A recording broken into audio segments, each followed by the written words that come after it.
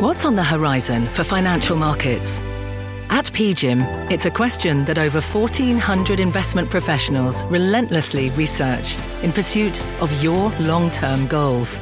Specialized across asset classes, but united in collaboration, our teams provide global and local expertise. Our investments shape tomorrow, today. Pursue your tomorrow with PGIM, a leading global asset manager. Bring in show music, please.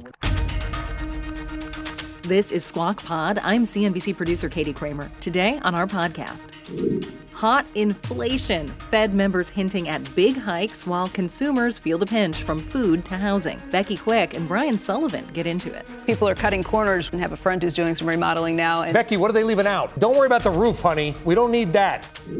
Weighing the COVID risks still. The latest on case counts and health policy with former FDA head Scott Gottlieb. This wave has run its course. With people unmask a little early and they start to take more risks, they socialize more. Perhaps cases won't continue to decline as rapidly, but they're going to continue to come down. And truckers protesting vaccine mandates blocking the U.S.-Canada border and driving disruption for the auto industry. New York Times columnist Tom Friedman. Right now we have a pandemic of the foolish and the selfish. I find all this all being done in the name of freedom. Freedom from who? From Mother Nature? It's just nonsense. Those stories, plus the slow walk to ban stock trading by government officials, and Berkshire Hathaway's Charlie Munger taking the stage next week, but maybe not where you think. We need Becky Quick in Omaha. It's Friday, February 11th, 2022. Squawk Pod begins right now. Stand Becky by in 3, 2, 1. Cue, please. good morning, everybody. Welcome to Squawk Box here on CNBC. And when I say welcome, I mean welcome to you, Brian Sullivan. Good to see you. Thank you very much. Good to be here. Good to see you. Good to see everybody else. Joe and Andrew are off today, but let's start talking about the markets, because what we saw yesterday was really something to behold. We were down really significantly. Dow was down by 526 points. That's about 1.5%. The S&P was down even more. It was down by 1.8%, but it was the NASDAQ that was the biggest loser. It was down by 2.1%, and this was all happening as people saw that CPI number, digested some things, heard the Fed President Bullard, the St. Louis Fed President Bullard, say that he's expecting rate hikes maybe sharper and faster than people had been anticipating. He was talking about 50 basis points coming in March and at least 100 basis points by July, and that caused some real pressure in the markets. Real estate was the worst performing sector yesterday, and Brian, you know what's happening there. Higher mortgage rates, as you see the 10-year move higher as well. That was down by 2.86%. And then the banking sector, which you would expect to get a little help from higher interest rates, even that was weaker yesterday as well. I think that's going to be the big economic story going forward, which is how much these rising rates impact housing. Prices have gone up, and we know this. Most people don't buy a home on the price of the house. They buy a home on how much they can afford every month. So as prices have gone up, but rates have stayed low, that monthly payment has been manageable. Prices are up, but now we know monthly payments are going to go up because rates are going to go up. And I think, Becky, that's going to be the question. How much of this really quick, sharp, steep rise in rates, will it impact housing? Or is there enough demand that people are going to kind of suck it up, for lack of a better term, and pay the higher cost? You know, the people it really hits are the people who are newly coming into this market, the people who don't own a home at this point. So it's not like you're trading up and you get a higher sales price and you see what happens with some of those things. The people we've kind of brought this up with have said, well, historically speaking, you're still talking about incredibly low interest rates. You're right. This is not like 8% or even 18% that my parents were paying back in the 80s. But what you're watching with some of these things is just what you mentioned. Housing prices have gone up pretty significantly. And the question becomes, where's the give? Especially if you're a new home builder, your costs are going up for construction too. Watching some of the home builders yesterday to kind of keep an eye on what that meant for all of them. But you're right, the monthly payment, that's what matters to the consumer.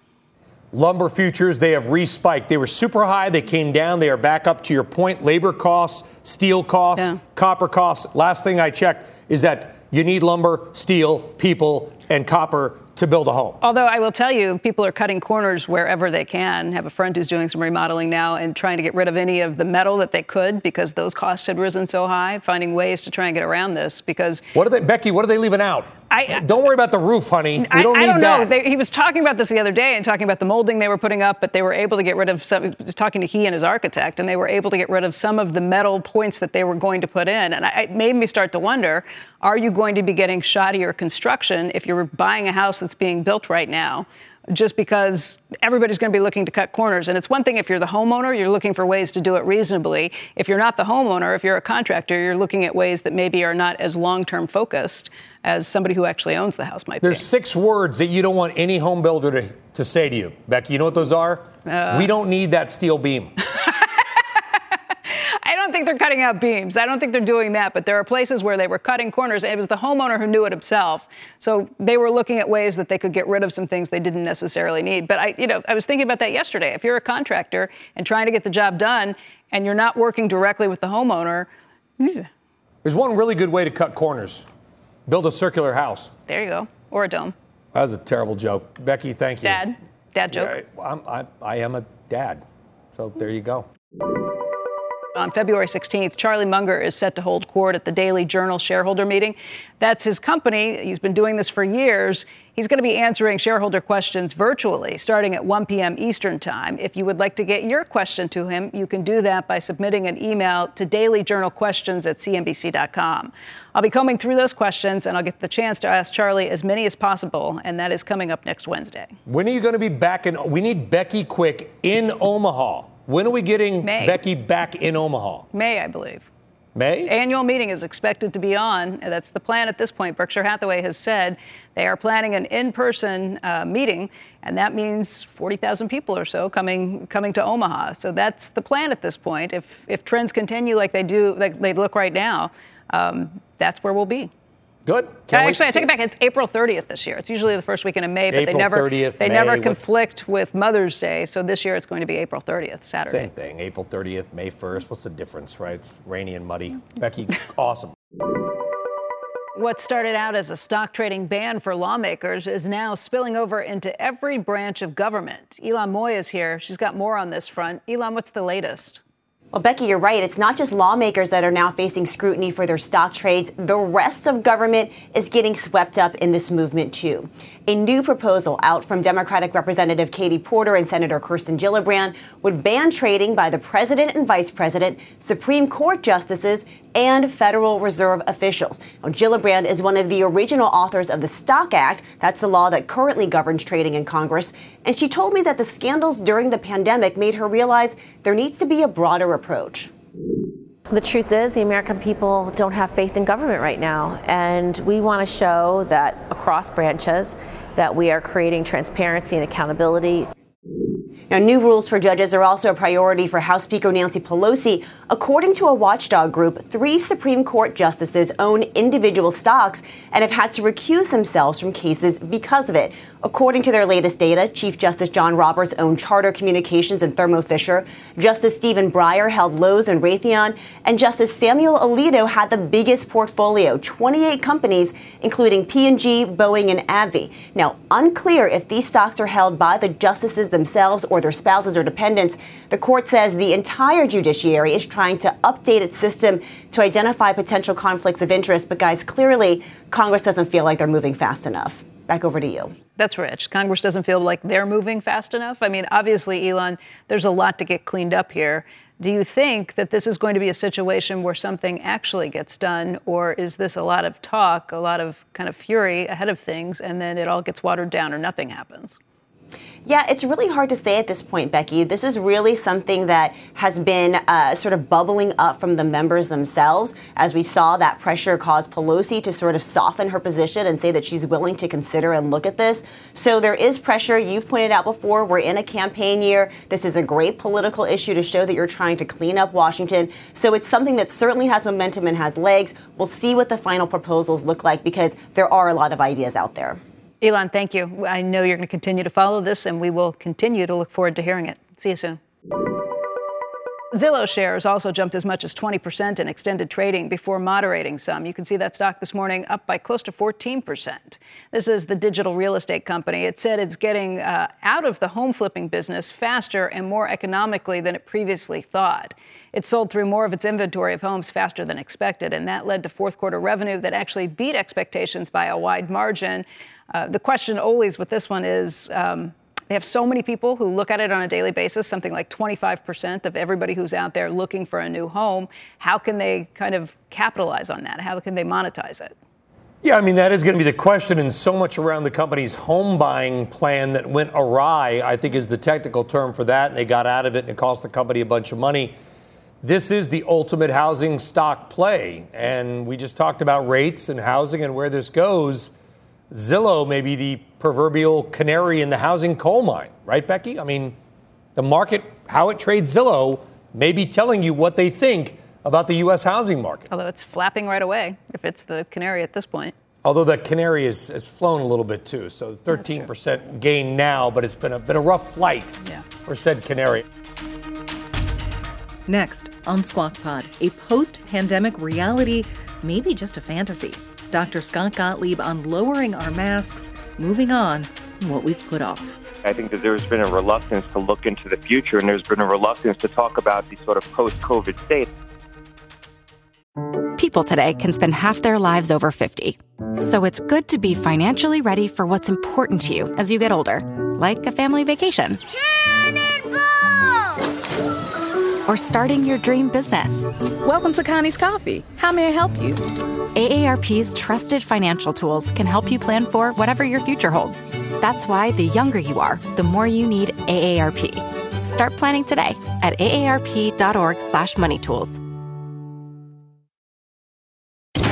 Electricity, a big idea that's inspired countless new ones. From powering the light bulb to virtually powering our entire lives. 30 years ago, State Street launched the SPDR S&P 500 ETF, SPY. A big idea that inspired the world to invest differently, and still does. What can you do with SPY? Before investing, consider the fund's investment objectives, risks, charges, and expenses. Visit ssga.com for a prospectus containing this and other information. Read it carefully before investing. SPY is subject to risks similar to those of stocks. All ETFs are subject to risk, including possible loss of principal. Alps Distributors, Inc. Distributor. Roll Parade, up track. You're listening to Squawk Pod today with Becky Quick and Brian Sullivan. Here's Brian. What a change this week has been for mask policies, right? New Jersey, Connecticut, California, and more, all suddenly changing their mask policies at nearly the same time this week. Add to that list Nevada. And the fact that all these states with Democrat governors are doing the same thing at the same time is raising some eyebrows. Joining us now is Dr. Scott Gottlieb, former FDA commissioner, CNBC contributor, serves on the board of Pfizer and Illumina, joining us by phone. Dr. Gottlieb, it's good to chat with you. I got a lot of questions. Listen, it's good for the kids. It's good, assuming the school boards go along with this, it's good that these policies are changing, I guess, to many parents. But should it raise some eyebrows, given that everybody suddenly did it in a 72-hour window?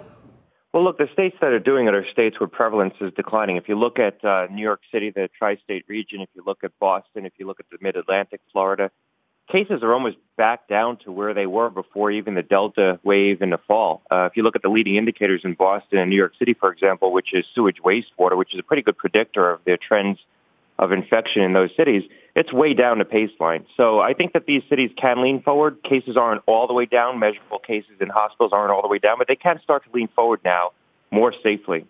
Cases, though, and I hear your point, and I publish this data online every week as well. The case data I know by heart, doctor, but cases are still above where they were when the kids went to school in the fall. I mean, that I think is what raises eyebrows. My son went to school in early September. Cases were way lower than they are now, and yet so now they could say, well, cases have come down, but you can look and say that on an absolute basis, they're still higher in many states than they were when the kids went back to school. Is this the governors saying that the pandemic has run its ultimate course? Well, this wave has run its course. There's probably nothing that's going to change the trajectory that they're measuring. If people unmask a little early and they start to take more risks, they socialize more, perhaps cases won't continue to decline as rapidly as they've been declining, but they're going to continue to come down. And when you look at the tri-state region, for example, cases are pretty low right now. You look at the data coming out of the schools, how many cases they're turning over on a day-over-day basis, and it's pretty much back to the baseline it was before the big Omicron surge. So there are parts of the country where it's way down. Hospitalizations are still up. They're a lagging indicator. It takes a while for people to be discharged from the hospital. But I think the trajectory is very clear. And there's now data out of South Africa as well where they have B2. B2, which is this new Omicron variant, has overtaken B1 in South Africa. It's now 100% of all the cases. But they continue to see cases come down even with that new variant. So while that new variant spread, it didn't change the overall trajectory. And that seems to be the experience here, too. B2 is gaining very slowly in prevalence, but it's not changing the overall trajectory, which is a rapidly downward trajectory. So I don't think it's imprudent that governors lean forward, anticipating that conditions are going to continue to improve, recognizing that people are afraid, people have been doing this for a long time, and we have a narrow window of opportunity to restore some sense of normalcy to the schools. They want to seize that opportunity. Let's talk about something. I want to look forward, Doctor. I've been wanting to ask you this for a while because as COVID has been horrible, but awful. We're probably going to have 1 million people with their lives lost, taken early. It's been an absolute disaster for so many families. But so too will the future. And I want to ask you this. With higher prevalence of cancer, okay, my local oncologist, because somebody very close to me fought breast cancer last year, said her practice is seeing a doubling in active breast cancer cases. Obesity, diabetes, drug abuse, spousal abuse, alcohol abuse, cigarette sales up for the first time in 20 years. What kind of post-COVID healthcare response do we need? Because you could make the case that we will lose millions of early lives over the next 10 years. What do we need to do post-COVID? Look, we need to anticipate the fact that there's going to be a lot of morbidity on the back end of this. People who gained weight, people too much drinking during COVID, mental health issues, and people who didn't follow up routine screening, so they didn't catch cancers and other kinds of medical conditions early enough where you were able to intervene more easily and implement curative therapy. There's going to be a lot of morbidity on the back end of this. We need to start, as you said, anticipating that. Doctors need to be more aggressive in bringing people in for screening. And we need to recognize there's going to be a lot of healthcare costs, a surge in healthcare costs probably on the back end of this. You'll see medical loss ratios start to get compressed for managed care companies as more people start to seek more serious healthcare. Why isn't there more of a national conversation about this, Dr. Gottlieb? Why aren't we talking, to your point, as bad as COVID is, and it's been horrible, and nobody's downplaying that. But to your point and to many other experts, we're looking at all these other things. We can see this coming. We know what's happened. We know about the missed screenings. We know about the diabetes prevalence. We know about emotional and the psychological toll that so many have suffered. When do we begin? I want to try to be positive. When do we begin on a national level having these hard, grown-up conversations about how to help people and deal with the other things that have been sort of ignored almost? Fentanyl abuse, alcohol abuse, all this stuff. When do we deal with this? How? We should deal with it. We should deal with it right away. I think that there's been a reluctance to look into the future, and there's been a reluctance to talk about the sort of post-COVID state, I think, in part, including by public health officials who feared that if we talk too much about the post-COVID state and what the future looks like, it's going to take away the incentives of people to try to engage in behavior now to try to control the spread of the virus. We need to start having this conversation now, because there's going to be things that policymakers, if they work quickly, can do to try to get resources, especially to hard-to-reach communities, to try to work off some of this excessive morbidity and this risk that we've accrued, this healthcare risk that we've accrued.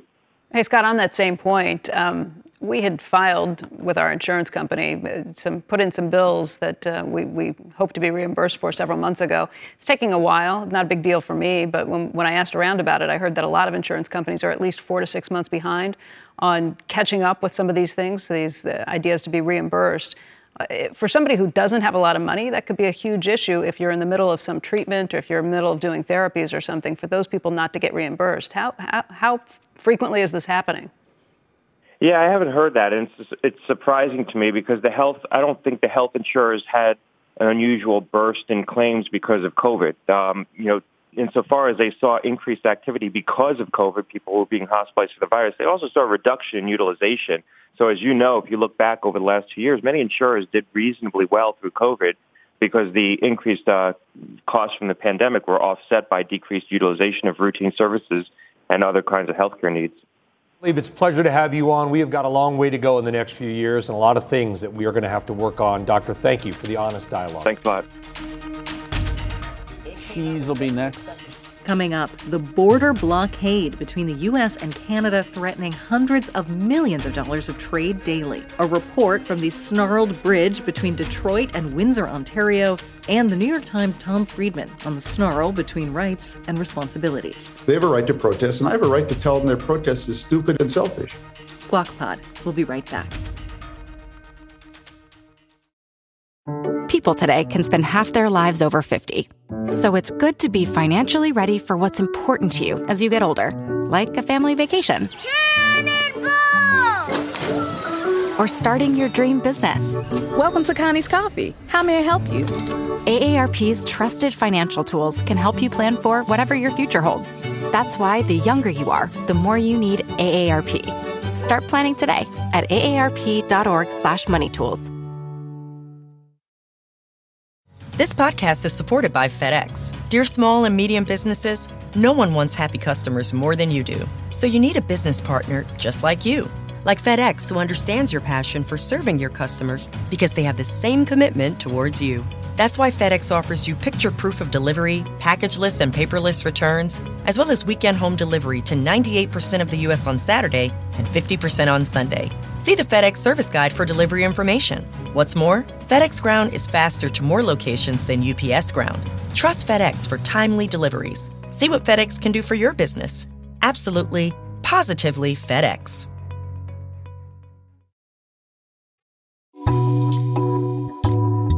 Welcome back.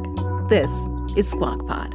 Good morning and welcome back to Squawk Box, everybody, right here on CNBC and TGIF. I am Brian Sullivan along with Becky Quick. Joe and Andrew, they are off, likely on a plane, maybe together. We'll see. The economic impact of the trucker protest at the U.S.-Canada border is ramping up. Both Ford and General Motors have had to cut back production because of part shortages resulting from the blockade of the Ambassador Bridge, which connects Detroit and Windsor, Ontario, Canada.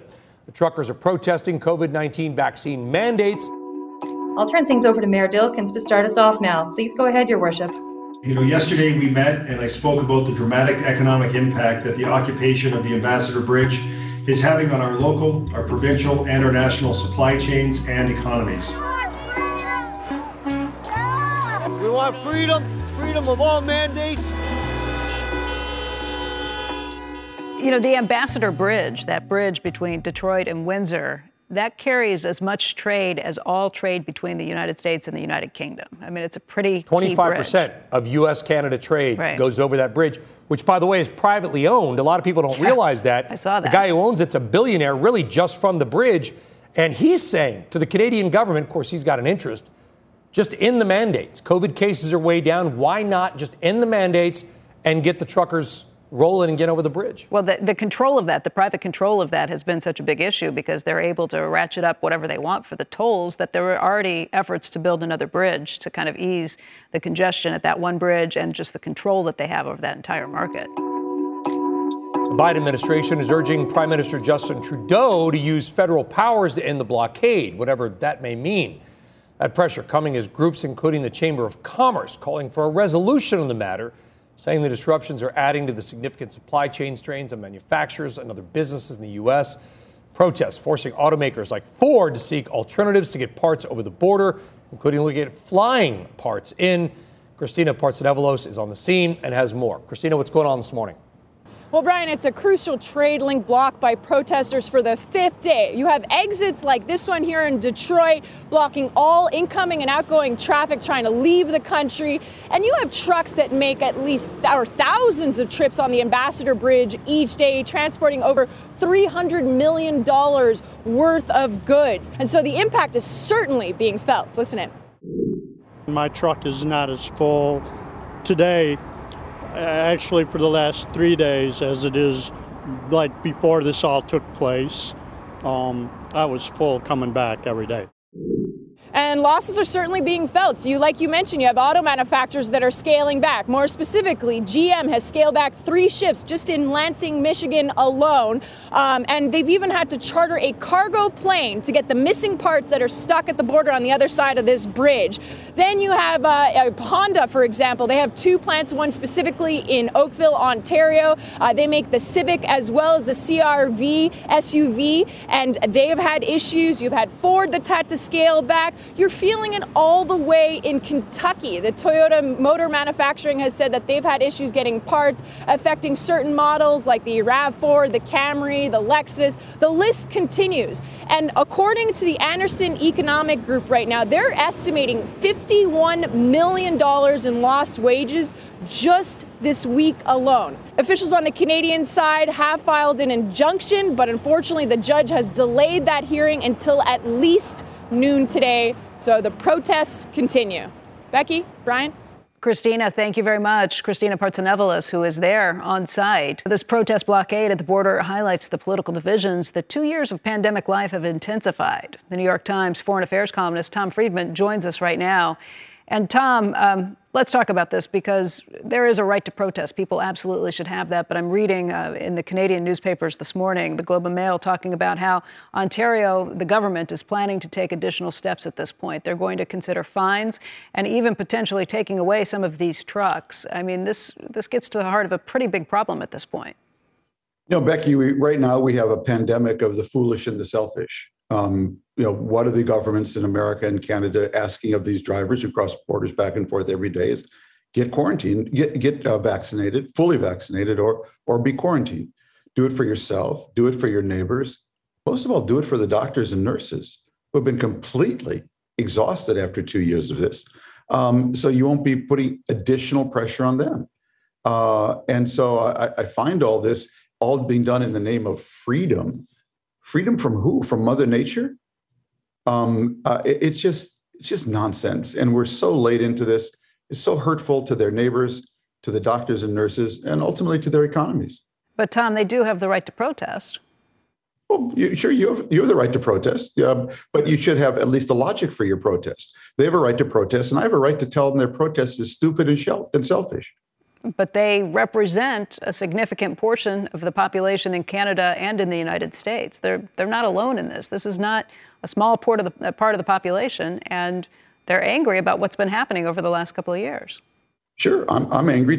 Call Mother Nature, get her on the phone, and say stop spreading this pandemic.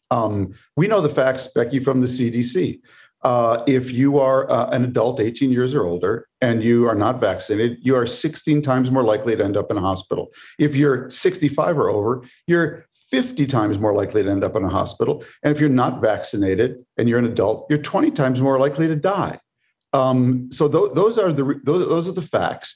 I don't care if you want to die for yourself, but maybe think about the doctors and nurses that we have basically crushed in the last 2 years because people won't get vaccinated. And what happens? They end up in the hospital. And what do they then say to those doctors and nurses on their deathbed, according to the American Hospital Association? Boy, I wish I'd been vaccinated.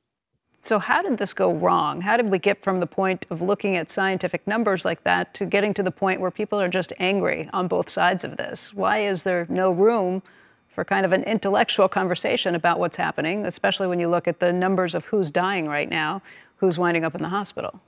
It's a really important question, Becky, and it would be worth a whole 2 hours of Squawk Box. You know, The Lancet recently came out with a fascinating study. Which country in the world did best during the pandemic? It was Vietnam.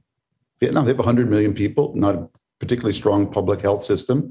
But what the study found was that they had a really high level of trust in each other and trust in the government. You know, one of my teachers and friends, Dov Seidman, likes to say, trust is the only legal performance-enhancing drug. Trust is the only legal performance-enhancing drug. And if there's one thing that's happened to America over the last 20 years is a general erosion in trust, people in the government and people in each other. Some of it's because government's gotten a lot of things wrong and experts have gotten things wrong and they deserve to be challenged. A lot of it, I think, also is social networks. We are now in the middle of an infodemic, not just a pandemic, driven on by Twitter and Facebook and all these other social networks whose business model is to enrage and divide people. And it has real health consequences. It has real societal consequences. Tom, it's Brian. Listen, I completely agree on that point. I've been very active in posting actual COVID data, and letting people decide for themselves on social media. I do agree on those points. Vietnam, obviously warm countries, maybe have an advantage. We know vitamin D, according to CDC and everybody, has an advantage. The U.S.'s numbers are not any worse than Belgium or the Netherlands or Spain. This is truly a global pandemic. But going back to your previous point about Canada, and we can agree to disagree on this, it's 2 years in. Don't these people have some human right to say enough is enough? I mean, they're clearly not going to get vaccinated. And by the way, and we don't know if they're all non-vaccinated, by the way, Tom, the vaccination rates are about the same here as they are in many other Western European countries. I mean, there's just going to be a quarter of populations that don't want to do it. I don't think this is a U.S. issue. I was not claiming it was a U.S. issue. They absolutely have their rights. Absolutely. I don't dispute that for a second. They also have responsibilities. Also, we're in an epidemic in America, and obviously in Canada as well, where everyone has rights and nobody has responsibilities. They have that right. But what is their responsibility to their family, their neighbors, and to the health workers? You tell me. I mean, we can argue about what their responsibility is, but I'm telling you what their responsibility is. Well, I'll tell you this, Tom. Yeah. I'm fully vaccinated, boosted. My family is fully vaccinated and boosted. Everybody in my family got COVID over New Year's. Some in my family have had COVID more than once. I'm just going to say that. Did any of them die? Because it's a great. Did any of them end up in the hospital? Well, no, but right now, 52% of people in Massachusetts in the hospital with COVID are fully vaccinated. That's publicly available data. It's a great therapeutic, by the way. It is a great therapeutic, and I'm glad I got vaccinated because my symptoms were low. What I'm saying is these are people who are seeing this spread of Omicron and saying, well, all these vaccinated people got it. Now, you're right. It reduces severity. That's the key. That's the key. Where is that government line drawn, though, Tom, between when the government says you have to do something and human choice? Well, again, they all have their right to do this. I'm simply saying when you don't do it, you massively increase the prospect you're going to end up in a hospital. You massively increase the prospect, if you're in the wrong category, that you're going to die. And in doing both, the latest study shows about 2/3 of nurses today are thinking of getting out of the profession. That's because they have to watch over all of this. Yeah. Maybe some of the best incentives, I'm just trying to think of ways to do this the right way. Some of the best incentives are the financial incentives that have been offered. Remember when Delta said that anybody who didn't get vaccinated on its staff would have to go ahead and pay for a couple $100 extra a month for higher healthcare bills, because at that point, the only people that Delta had in the hospital were people who were unvaccinated, and it was costing them quite a bit for every one of those. We just heard today that Amazon is saying if you're fully vaccinated, you can take your mask off. You don't have to wear it in the warehouses anymore. But by the way, if you get COVID and you're unvaccinated, you will no longer get paid leave for something that they think that you should have control over.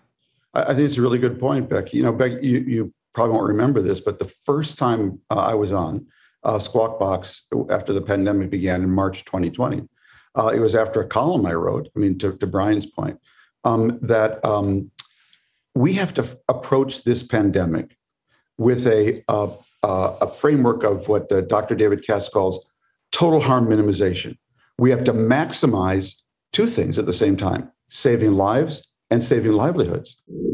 We have a logistics problem around tests. We have a cure problem, which doesn't exist.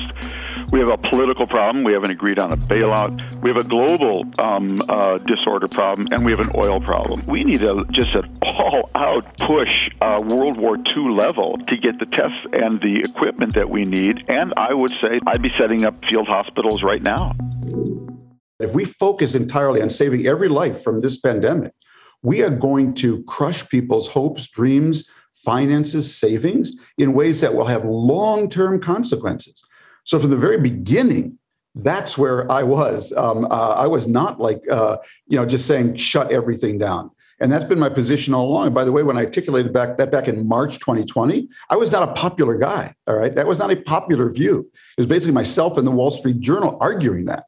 But at the same time, now we're 2 years later. Now we know what works. We know it works for individuals. We know it works for families. We know it works for doctors and nurses. We know it works for the economy. And that is get vaccinated. That's the best way you save lives and livelihoods at the same time. Tom, where do we go from here then? Because we're going to look back and realize that some of the things we did, keeping kids inside, right? We didn't know. To be fair, we didn't know. It looks stupid now, right? Close the parks. The parks should have been open because we know outside good, inside bad. So I'm not going to, relitigate the past. But how do we go forward from this? How do our politicians say, and some of them have to say this, we got it wrong. Just say, we got it wrong. The science hasn't changed. We've changed. Yeah, it's really hard, Frank. It gets back to the point we were discussing first about Vietnam, a communist country. But we've just so lost trust in each other, in communities, and our leadership. Again, some of that's because bad government decisions. A lot of it, I continue to believe, is the infodemic, that so many people get their news now from either unauthoritative sources or from social networks like Facebook, whose business model is to divide and enrage us. And we'll get over this Omicron. Will we get over Facebook? I'm not sure. Hey, Tom, thank you for your time. It's good to see you this morning. You too, Becky. Thank you. Mm-hmm. Tom, by the way, is the author of the bestseller, Thank You for Being Late, An Optimist's Guide to Thriving in the Age of Accelerations. That's the pod for today and for the week. Thanks for listening. Squawk Box is hosted by Joe Kernan, Becky Quick, and Andrew Ross Sorkin. Thanks to Brian Sullivan for sitting in today and for offering some timeless advice. There's 6 words that you don't want any home builder to say to you. Becky, you know what those are? We don't need that steel beam. Tune in to Squawk Box weekday mornings on CNBC at 6 Eastern. And to get the smartest takes and analysis from our TV show right into your ears, follow Squawk Pod wherever you listen. We'll meet you back here on Monday. Have a great weekend. We are clear. Thanks, guys.